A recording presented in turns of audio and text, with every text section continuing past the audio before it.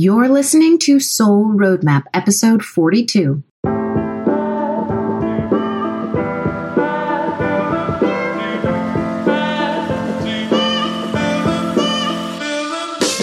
Welcome to Soul Roadmap Podcast. Each week you'll hear strategies and inspiration to take action and live life better. Hi, I'm Dina Cataldo, lawyer, coach, and entrepreneur. This podcast is your roadmap to creating more success in your life, business, and relationships. Let's get started. Well, good morning. Well, for me, it's morning. I hope you're having a wonderful day. It is raining in Sacramento nonstop, and it's beautiful, but I do not want to go outside, but it is beautiful. I've got these lovely camellia trees that I'm looking at and some green grass and some flowers that are trying to peek through in my garden beds. So it's really nice for my yard and it's beautiful. I got to tell you, so this past week and a half, I've been doing live masterclasses for lawyers and launching the Lawyer's Soul Roadmap. And it has been a week. I mean, a really good week because it's been a week where I've been learning and doing all those things to grow as a human, you know, that kind of thing. But it takes an amazing amount of mental fortitude moving forward every day and making improvements on everything and making sure I'm, getting the word out and letting people know what they can learn.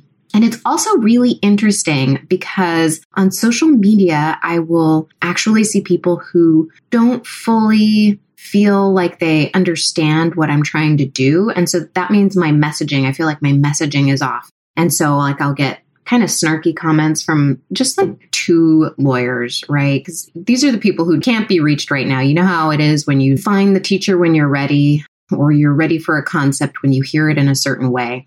And there are certain people who simply are not able to hear what you have to say. And that's okay. Those aren't the people I'm talking to. I'm talking to you, the one who is actually listening to this podcast and trying to open up to new ideas and learning things. But it's really interesting for me to see the resistance that some people put up when they're faced with something that is not in their wheelhouse, when it's not something that they have learned in their life.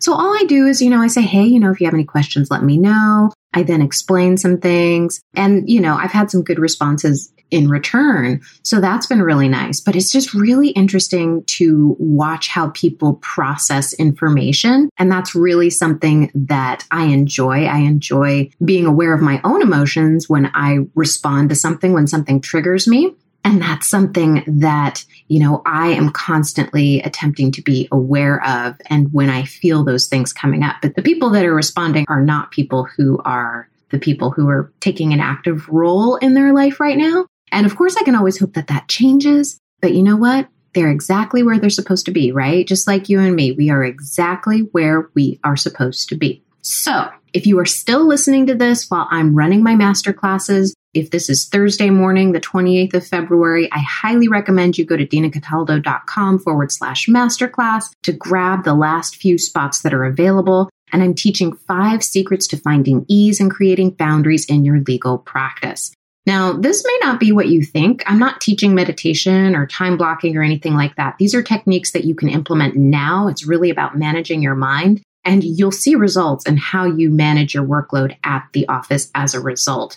So go to dinacataldo.com/masterclass to grab your spot. Now, if you're interested in joining me for the Lawyer's Soul Roadmap, it's open for enrollment right now. It's open for a few more days if you're listening to this on the 28th. And I also talk about that during the masterclass. You can also go to dinacataldo.com/join to learn more about the Lawyer's Soul Roadmap.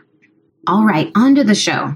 So I'm talking to Nina Kaufman today. She's the founder of You Design You, based in San Francisco. She works with companies to create healthy, productive, and fulfilling work cultures. Her work really appeals to people who want to create a safer, more productive, and more fulfilling work culture. And she also teaches a lot about how to supervise people in a way that inspires them to want to grow, as opposed to using tactics that use fear or coercion. Why did I want her on Soul Roadmap? Well, Office culture in a law firm is varied just like any workplace. But I've noticed that so much of what happens in law firms is that you're only as good as your last trial, your last contract, your last client that you brought into the firm. And the tendency is to cluster people into rock stars and island of lost toys. So this is a mentality that starts at the top and then filters its way down into the associates. Then the associates begin looking down on other associates depending on where they're assigned within the office. And over time, there's a certain cachet for each assignment based on what they've learned from their supervisors. And this is something that becomes part of the firm's culture and seems almost impossible to uproot.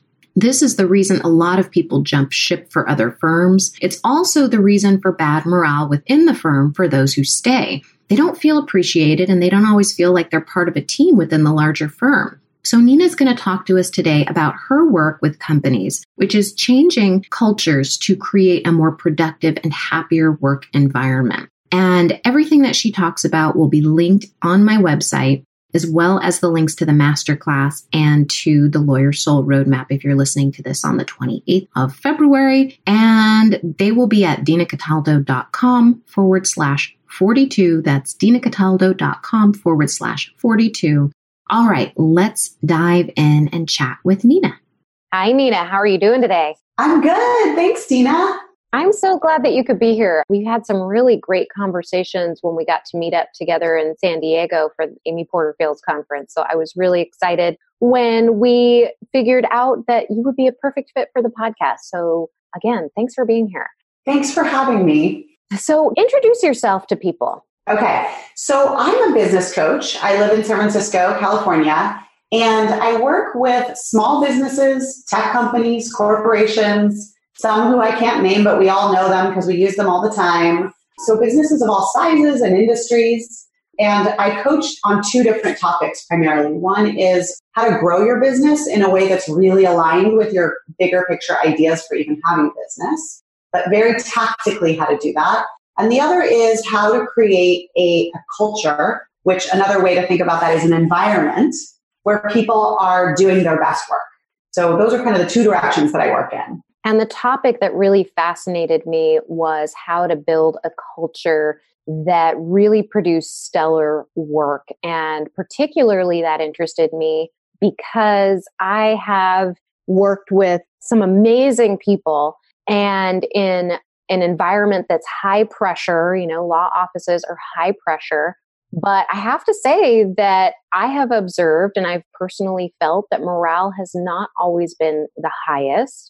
It very much depends upon what's happening in, a certain period of time because, there's a lot of leadership changeovers in an office where the head person is voted in. So that's going to change over time. But particularly, I was interested in how we can educate people who are in positions of authority that the culture within their office could use improvement, because I don't think that people who are at the top necessarily understand what it's like to be in the trenches. For my analogy, it would be a staff attorney. So an associate who maybe is working in a civil firm, newer to the office, and then those who are working themselves up to partner is one example, or, a brand new prosecutor or defense attorney in a large office is not going to be the same confidence level. They're not going to have the same understanding of the culture. And when they do start to figure things out, they're taking cues from the people on top who've maybe not been set the best example in the past. Yeah. So I'd like to hear some of your experiences in terms of tackling that issue, trying to educate people in these leadership positions as to there even being a problem. It's such a great question. And I think that you really hit the nail on the head, because the first piece is that these are cultures that have been happening for a long time. People are brought up in unsupportive, environments themselves, right? So maybe they might remember from their far away past what it was like to be an associate, but they came up maybe in an environment that wasn't that supportive, or they came up in an environment that wasn't that intentional. So the first thing I always say to people is it's not your fault, and you're not just missing the mark that everyone else has for not realizing it. And I think that's really important, because it's not about blaming anyone. It's just about becoming aware and enlightened to what is really going on. And, I do this culture work in so many companies of so many sizes and, like I said, industries. And the thing that I notice is that it's not intentional. It's not what we need to do. But most people have never worked in an environment that is actually really healthy and supportive and productive. So it's a complete lack of awareness. So the first piece of it is just understanding that actually it is possible to have a company and run a business in a way where every person at every level feels supported and appreciated and is also being held accountable and growing, but in a way that feels actually good to people. And I think the difference that's really important is when people say, well, I don't care how people feel, I just want them to do hard work. You might have that answer if the bottom line or the results is the most important thing. Right. And what I want to always say, and this is the perfect moment to really get this, people do their best work when they feel supported. People do their best work when they feel like they're being seen and respected. And then the other part of it is people will grow in their jobs and produce much more results over time when they feel like they matter in the bigger picture. And I love the way that you're phrasing that. And as you were saying that, I was thinking about how women in particular in law firms have really taken on this masculine persona because, the legal profession was, and most professions have been male dominated. And so women really feel the need to take on the masculine traits of, you got to kill it. And basically it's kill or be killed. If you're not in a certain unit, if you don't have a certain assignment, if you don't have a certain cachet, depending upon where you're positioned within that office, somehow you are less than. And I really feel like that is something that was primarily instilled by us by trying to live up to these models that we thought we needed to be like. Mm-hmm. Yeah, I 100% agree that when women come into a male-dominated culture, the experience is trying to sort of, we're kind of talking about like living up to or rising to that level, whatever that means. We know it's not actually better or higher. I also just want to say for all the men, they are in the same boat, right? Because at some point in their lives, they felt that's how they needed to be. And so that's the thing about culture. Culture is pervasive attitudes and beliefs and behaviors. It doesn't mean everyone decided consciously, I like this culture. So we all come into an environment that we feel like in order to belong, I'm going to do what I need to do. And so I just always like to kind of put that out there because as a woman, and I work with so many women leaders, and a lot of these women are actually running their own companies or running women-led companies. And so they're not actually in the exact same experience. But for all the women who I also work with, it's actually all of us, including those men who once were boys, who felt like in order to belong here, this is how I have to act. So that's where I like to really take it back to this place of, if we start from a place of blame or sort of judgment of why it's happening, we tend to point fingers. And that behavior, just the behavior of pointing fingers and blaming, which is blaming, it's the antithesis of what's going to actually help the culture. So to have a major culture shift, and I talk about this a lot with people, and you're really getting to it, is it has to start from the top down. It doesn't need to come from a place of judgment or self-hate or blame of anybody.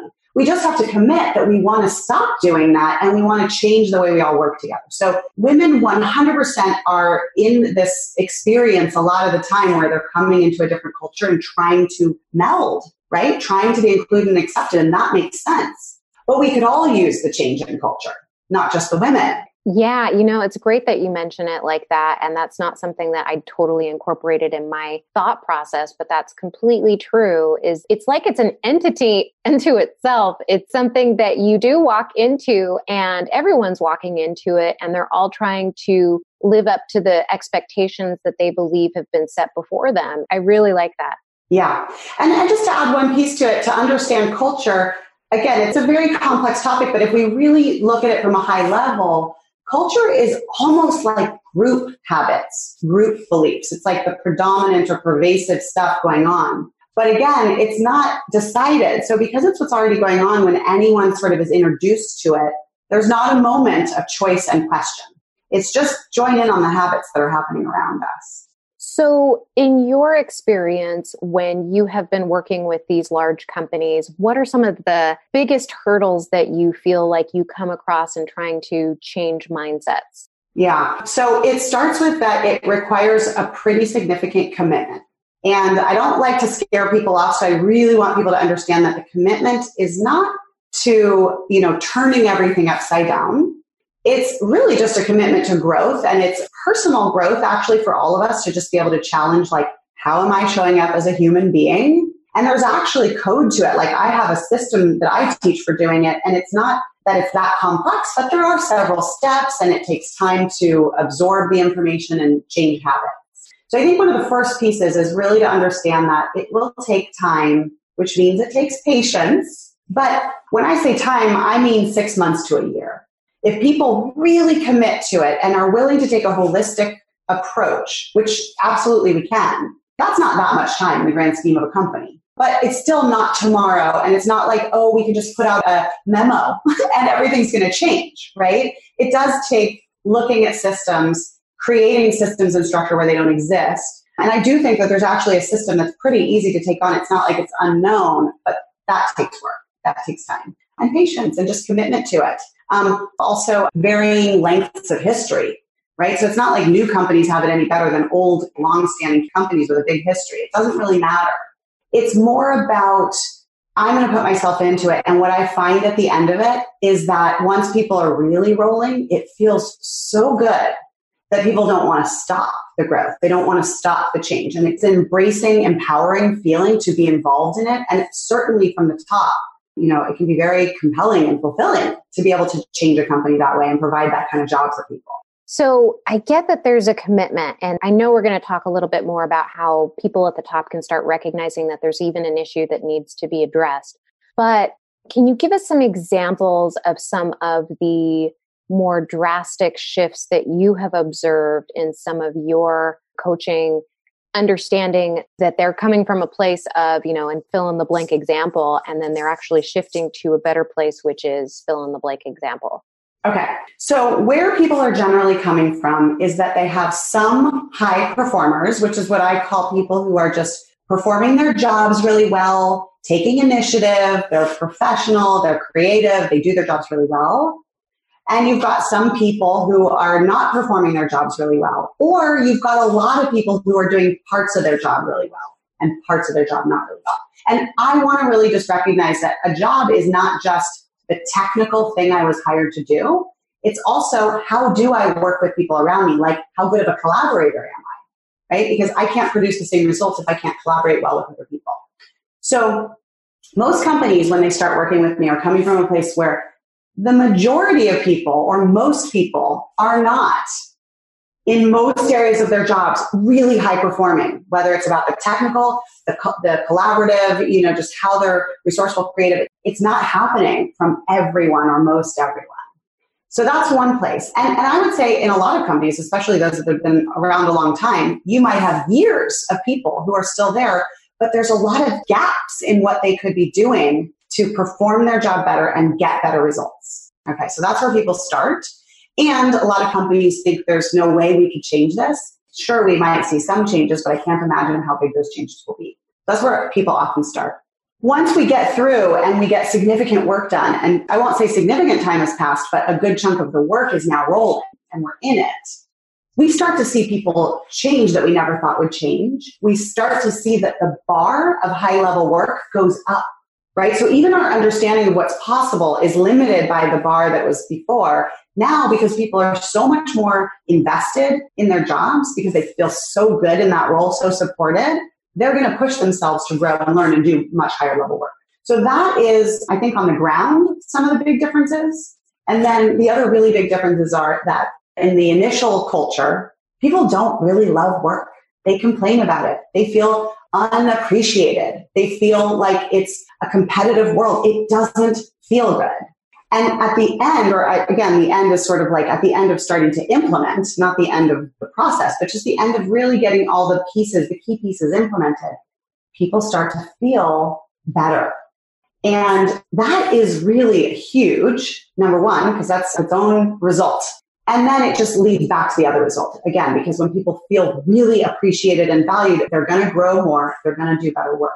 So one of the things that I have really noticed in my profession, and there's a lot of professions that experience this, but in the legal profession, stress and overwhelm are things that, really take over their lives, and people don't recognize how it's impacting their body, how it's impacting their focus. And in fact, right now I'm in the middle of a launch for the Lawyer Soul Roadmap, where I'm actually talking about these things and how we can begin changing our mindset and how we can begin shifting some of the things that we do every day to get out of that autopilot. So I imagine that in your line of work that there is also some of that involved, that overwhelm, that stress. And I'm wondering whether or not that is something that you address in terms of that impeding job performance, because I know that that has an impact on our performance and not creating the boundaries that we need to do, or not even being taught how to get your inbox in order, how to prioritize, how to do all the basic things that, you're just kind of thrown into and not necessarily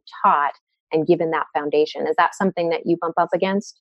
Oh, yeah. I would say you're sort of naming one part of why we end up in this place in the first place, is that we don't have good skills at emotional management. And right before our emotions or our feelings in our lives comes our thinking. It's actually our thinking that causes our feelings and emotions. And so we don't have a lot of great skill or even self-awareness around just that cause and effect, even understanding how our thoughts come into play and how our feelings come into play. And so I don't start there out the gate with most people, because it's like, what are we talking about here? Right. That is a complete part of the whole system. It's a requirement, actually, because the system is based on, and this is my philosophy and approach, and this is what I'm working to really help companies do, is bring the human more into their company, understand that when we understand how humans work and we accept that and work better with the human parts of who we are, we will get better results on the ground. So we know this is true once we establish this, but I would just say as a tool and as a process, or as in practical terms, dealing with that directly is a huge part of it. It's a huge part of the process. So we have to learn, where do our emotions come from? How are we creating them? And I don't just mean philosophically learn about it, but truly understand how I cause my stress in my particular way. And you get to learn how you cause your stress in your particular way. And you really learn skills around this, not just philosophy, but real hard skills. And then you learn the skills for, and how do we change that? And it's quite empowering, because nobody enjoys working under stress and overwhelm. For the company, it produces terrible results. For the person, it produces terrible results, right? Yes. So this is foundational to the process. And I love that you address that, because I'm just addressing a lawyer, like a solo practitioner, or a person who is an associate, or somebody who's, a line attorney.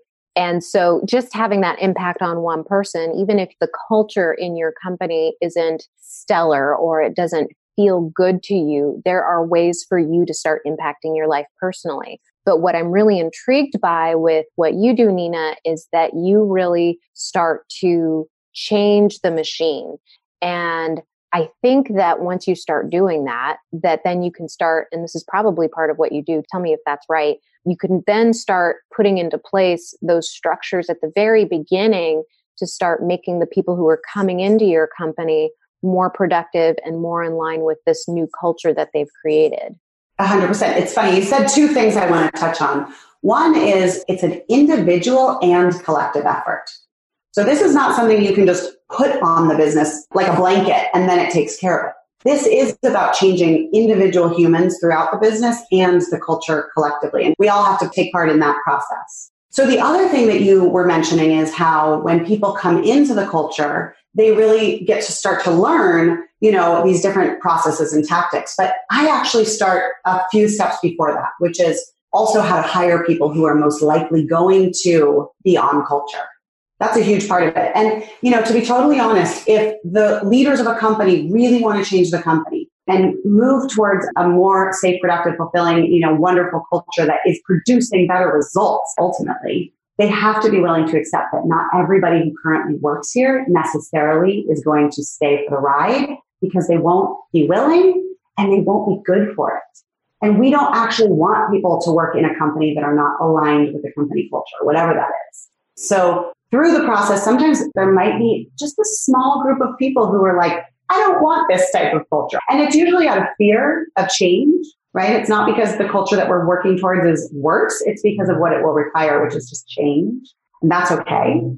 And certainly we're going to hopefully hire more people in the future. So we need to really be prepared to make that team initially the kind of people who are wanting to work this way. Then we can train them with the systems that help this happen. Okay. I think that is something that I have noticed when you really find those quality people who embody the traits that you want, they're going to perform better. One of the things that I wanted to ask you about is trying to get people in authority to recognize when there needs to be a culture shift, because I feel, based on what I have observed in different places, is that there is not always an awareness that there is a problem. And I don't know if it's ignored. I don't know if they don't have the resources to address the issue, what it might be. But when people start leaving a company to go to another company, when they start leaving an office where they've been for years and have established themselves to go to another place, I mean, I would think that there would be some recognition that there may be a need for change. But I don't always see that. And so I wanted to know what some of your tips were for people who could start recognizing that there needs to be a change. Yeah. I think if you're really disconnected from what people feel about working there, that's one place to start. So even just doing company surveys and doing it in a way that creates both safety for revealing real good information and also that really actually brings out useful information and data, that's important to the process. But if you can manage that, asking and finding out how are people feeling about the work environment, and not using the word culture, because I do think people are confused by the word culture, but really just replace that with work environment. How do you feel about the work environment? What works about our work environment and what doesn't? You're going to reveal those answers. I would absolutely recommend that people do exit interviews with people. The tricky part is, again, getting people to be honest. Amazingly, people are typically more honest when their job is not on the line. Amazing, right? Yeah. So a lot of people that employ that strategy and use exit interviews, they find that they hear things from people. And I hear this from owners and leaders and, the highest level people all the time.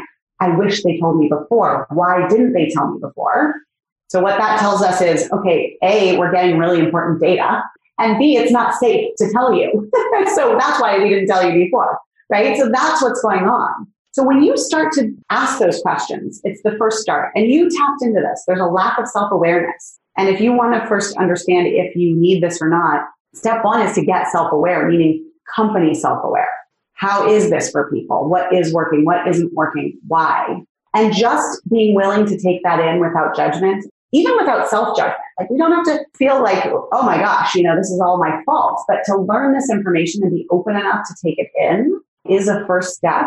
And if you're not doing work to really intentionally think about this stuff already, then I would say that is it. That's your first step. And so if there is a person in authority who recognizes that there is an issue, then what are the baby steps that you recommend that they take? Step one is really making agreement. And again, best case scenario, right from the top, people are making an agreement. This is what we want. And we are willing to work hard for it. We're willing to fail in the meantime and make mistakes. We're willing to stick with this process. So that is the first step. It's not small either. It sounds like, oh, sure, I'm committed. Yeah, I want that. But I don't mean that. I really mean I'm really willing to put in whatever resources I can and put some time to this. The next thing is I would find yourself a system for doing it. You want to do this efficiently. This is not the industry that the company is in, right? Most people are not in the culture changing industry. They're in the legal industry or whatever industry they're in. So find someone who manages change like this that has proven success. There are a lot of change management people out there, and some of them are amazing and some of them are not. And like anyone that you're hiring, you want to do due diligence to make sure you understand what they've done in the past. I think from there, and this is funny because this is another one of those things people aren't always self-aware about, it's a matter of them trusting the process. And patience is a big part of it, which is not, again, like commitment. It's not just, oh yeah, we're going to be patient, but it's willingness to see things not change overnight and stick with it. So the system itself, I wouldn't expect any company to just know what that would be. And I think getting that guidance from an outside resource is really smart. There's a lot of reasons for that. I just want to tell you a couple. obviously it's someone who can bring in an efficient system, right? Who like actually has a system to use. The other thing is having an outsider help with this work is highly beneficial because you want to know that whoever's helping the process is not inside of it because they're going to have better perspective. They're going to be able to deliver harder news more easily and more quickly. And it also kind of creates more of an event out of it, which gets people more on board and ready to do the work than when someone inside just says, let's change. So I will give you a example that I'm curious to know what your opinion is on this, because I have seen in my office in particular, I love that they have added a program that has really focused on health and mental well-being, and physical health, kind of all wrapped up into one.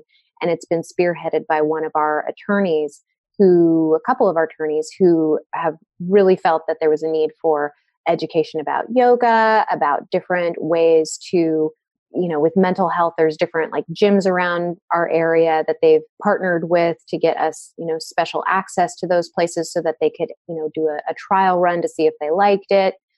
They've also included like a small, healthier snack option area, which has been really good. And I've really loved it. But I have noticed that there was some resentment, and I know that it's still there from other people within the office. And the resentment comes from, okay, why are we getting all these emails about this? Because that's one, right? Like, I don't need to be reminded that there's yoga every Friday. Or there's other people who didn't like that the snack options were changed. I mean, there were some that were the same, like you could still get your peanut M&Ms and some of your, candy options and chip options, but there are a much bigger selection of healthier items there, and some of their sodas have been taken away. So that was just one thing that our office has actually worked on to try to bring a little bit more morale, to bring some more health into our office, which is great. But then how do you battle people who may be a little bit resentful towards that because it's changed something up that they didn't feel a need for? Okay, I love that point. And you are bringing up part of the early part of the system that I use, which is we have to create buy-in at the start. So I'm going to say you're missing the buy-in. Now this feels like a blanket approach, and right, people being placed under something and just told to do it, right?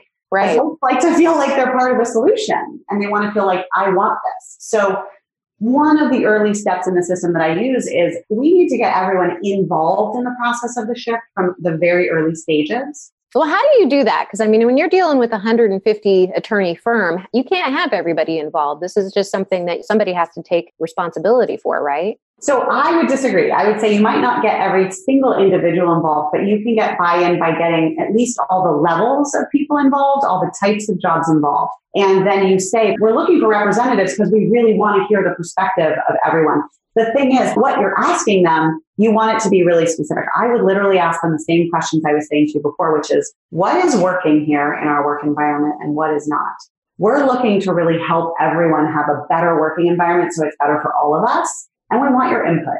Just asking for input in the outset and saying we're on this mission and doing this bigger work, all of a sudden, everyone is involved.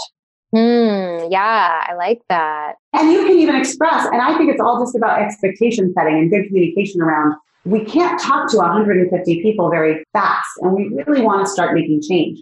So we're going to take people from every level and different team or part of the business, so we have representation. And we invite you to let us know if you want to be that person, or if you aren't that person, or there's just too many people who want you, that you give your thoughts to that person, so that we really can collect as much info as we can. I mean, I want to just say there's also surveys. You can collect fast data. I do remember them doing a survey. Like there was a survey that was done. And so people did have an opportunity to give that kind of input. So I guess they did that part right. Except for that you still need to thread the message, which is we're doing this survey because we really want your input. If you don't want to give your input, no problem, but we're really going to want your buy-in. So, please do be involved in this. You have to let people know this is your chance to really give input and start to really be part of what's happening. And I think this is the other part of expectation, is to say, we will be making some changes. So now people know it's coming. You've planted the seed instead of it feeling like, boom, the snacks changed. I wasn't ready for that, right? Like, where are my Cheetos? People don't want to just show up and find out by no Cheetos in the bag. They want to be told, hey, we're going to do this process. We're asking everybody. We want everyone's input. We're doing all these different things. Now it's like, okay, if I didn't choose to opt in and give you my information, at least I knew it was coming. So when you asked, and I totally understand why you asked it this way, it's kind of like, how do we combat people's frustrations and resistance? And I would say it's more that you have to start from the beginning with that buy-in. And the other thing that I was hearing you talk about, which I imagine, and I know this is very common, is that we understand that physical health and mental health are important. And we very often throw the physical health resources in first. We give people yoga and exercise and food. And we know that those are completely related to mental health, but we don't actually start working on the mental part of mental health. And all of the pieces that I am teaching have to do with the mental part of the mental health and the mental part of working well together. How do we think about each other? How do we think about our work? How do we think about our careers in a way that is both productive for the company and myself? Those are not conversations we tend to have, right? Most people are like, I got to look out for me and my job. That's it. And the company is thinking, great, those who do that, they're going to get to the top. What they don't recognize is you're still paying other people. You still have warm bodies who you then are not taking advantage of their wealth of knowledge and input. So it really behooves the company and the individual to care about, how do I, in my mind, get healthier about the way that I work and work with other people. And that is stuff that would be beneficial when we're in school, right? Like before we even get out into the real world, those are things that would be beneficial to us. And certainly when we're looking at productivity and we're looking at how we can be our best within a company, within a firm, those are things that are essential. And I don't see that enough. I certainly don't see that with the lawyers that I talk to. There may be individual lawyers who are interested in mental health and changing their perspectives and understanding that their thoughts are what's creating their feelings, which are what's creating their actions in the world. But I have to say, I don't see that even mentioned among the majority of attorneys that I talk to. Yeah, well, you named it, and I totally agree with you. We don't learn this stuff. And I talk about this a lot. This is a piece that I want leaders to really recognize is there's nowhere in our lives that we learn the art of collaboration. And if you pause and kind of step back and understand that the art of collaboration, the actual skills of collaboration is everything, right? It's everything having to do with influence, respect, trust, inspiring people, all the things you want to be able to do in the world to create great results in your job, no matter what industry or level of a company you're in, require you to be able to, it's the art of relationship and the art of collaboration. And both of those things, the art of relationship and collaboration, those are not taught in school. That's not common knowledge. So from a systemic place, it's not around us. And, I do question when would be the right time in life that people are really ready for that, if it's not their culture that they live in. And that's a much bigger question. But I do think that any company has not only, I wouldn't call it it's your responsibility, because look, companies can go on through the entire life of the company and never take that responsibility, but it's their opportunity. And I think of it as a win-win-win all around, because when they take the opportunity to make these changes and teach people literally the art of relationship and the art of collaboration, you have this opportunity to make your business skyrocket. And it also is an impact on the larger culture within your industry and within the greater world. So that does really appeal to a lot of people. They want to make a bigger impact. And I think that's a way for many leaders to get inspired about doing this kind of work and having the commitment and what it takes to do the work. I wish that is something that more people can hear. Like if you're listening to this right now, I hope that you share this podcast, because this is something that, if you want to make a bigger impact in this world and you're in any position to influence a larger corporation, a law firm, whatever it may be, wherever you're working, then this is something that you can incorporate and begin not only being bigger in the world, but producing the results that you really want. We all have targets. We all know that we have an end mind in goal, but how do we get there? And is what we're doing good enough? Like, are we really doing good enough right now? And if you're thinking, okay, good enough, well, I personally am not a big fan of just good enough. I love excellence. So this is right up my alley. Do you have anything that you want to share in terms of examples of anything that you can share with us? I know that you can't really share all of the clients that you work for, but maybe you've got something you can say about that. In terms of like how the impact ripples out into the world when people do this work? Ripples out into the world, and maybe something like there was a milestone that someone was able to make that they simply weren't able to in the culture that they were in the work environment that they were in previously. Yeah. Oh, so many. There are so many. I'm thinking of several companies that I think all share some similar wins, which is, I think when a leader is afraid of doing this work, just because it is a little bit about like, how am I going to have to grow as a person, right? How am I going to have to shift as a leader? And that can feel really scary. And I think a lot of people resist that up front. And what has been so beautiful is that when I'm able to do this work with those people, the shift, the self-empowerment that comes, again, like once getting into the work and just starting to really see the impacts play out in front of them, it's life-changing for the leaders. It's really life-changing. It's empowering, right? It brings all this new pride to what I can do as a leader. It brings the real fulfillment of giving this gift to all these people who now get to work in such a place that is so incredible to work for. And I'm thinking of so many other companies I work for, this whole collaboration idea that when I give these skills to everybody, we all work better together, not just in our own role, but we do better work together as a group. And we all know that, the sum of the parts is much greater. We have exponential effect when we're all working really well together than if we add up everyone's individual impact. It's what you find when you have a team that's actually working that much better together. It's a little bit like a mysterious thing that you didn't even realize was possible. And then you get to the other side and it's a little bit like palpably powerful. What happens when your business changes from this kind of work? I've had such the honor to witness people move from such self-doubt and resistance and absolute refusal to do this kind of work. Like, I have way more important work to do than this, right? That's very common. There's not one industry whose business leaders don't feel like, listen, this is nice, but like, I'll get to that at some point, maybe. And for all of those people who started from that place, and I'm saying 100% of the people who have started there and who have then worked into it and allowed this to be part of what they focus on and actually invest in, has been completely game-changing personally, professionally, and for the business. 100% of the cases. Do you have any other parting thoughts you want to leave us with? I think simply that we really separate ourselves in terms of our work life and our personal life. And we don't like to think of them as, anywhere near each other, right? We try and really separate the time and separate, like, this is who I am at work is how some people feel, but they might want to have a different kind of, persona or life at home. And I think that the most beautiful thing is when we can just realize we're just humans. We're humans in all parts of our lives. So if we have an opportunity to actually build our skills to be more powerful as a human through our job, that's going to make our whole lives improved. That's pretty compelling. I love that. Can you tell our listeners where they can learn more about you, Nina? Yeah, thanks. So I can be found at youdesignyou.com. So spelled out Y-O-U, You Design You. And there you can find out about my podcast and the work that I do in companies, on culture and just everything that I'm up to and what I like to talk about with people. I'll be sure to link to that in the show notes. Thank you.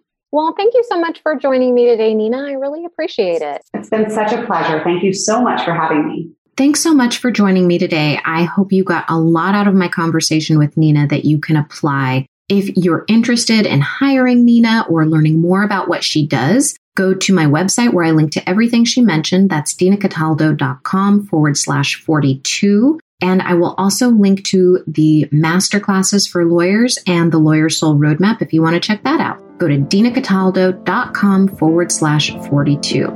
I hope you have a wonderful day and I will talk to you soon.